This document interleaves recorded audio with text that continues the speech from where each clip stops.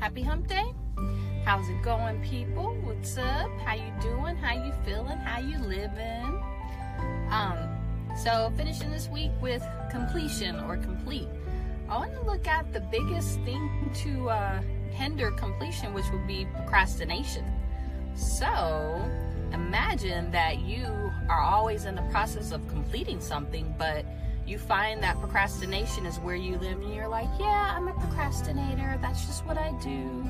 But does that really support you being able to complete anything? Does procrastinating allow you to be able to live and be where it is you want to be? Good morning. Nice seeing you guys. My experience, at least, has been when I have procrastinated, yes, I got it accomplished, but was it the best version? I know, right? Thanks. But it was never what I was looking for. Even my hair this morning, I was like, okay, do I comb my hair? Do I not comb my hair? 20 minutes later, I probably should comb my hair.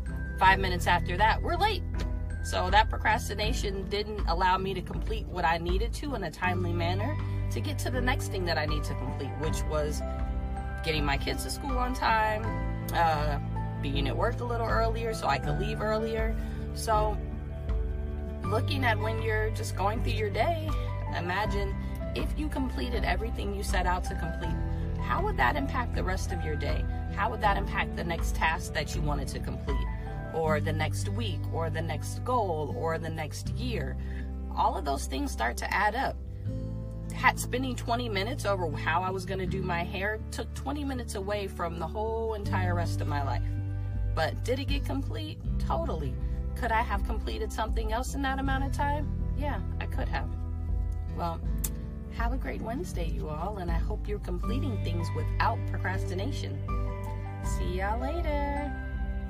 Oh, first is making my bed. I did that today. See you guys later. Have a great Wednesday.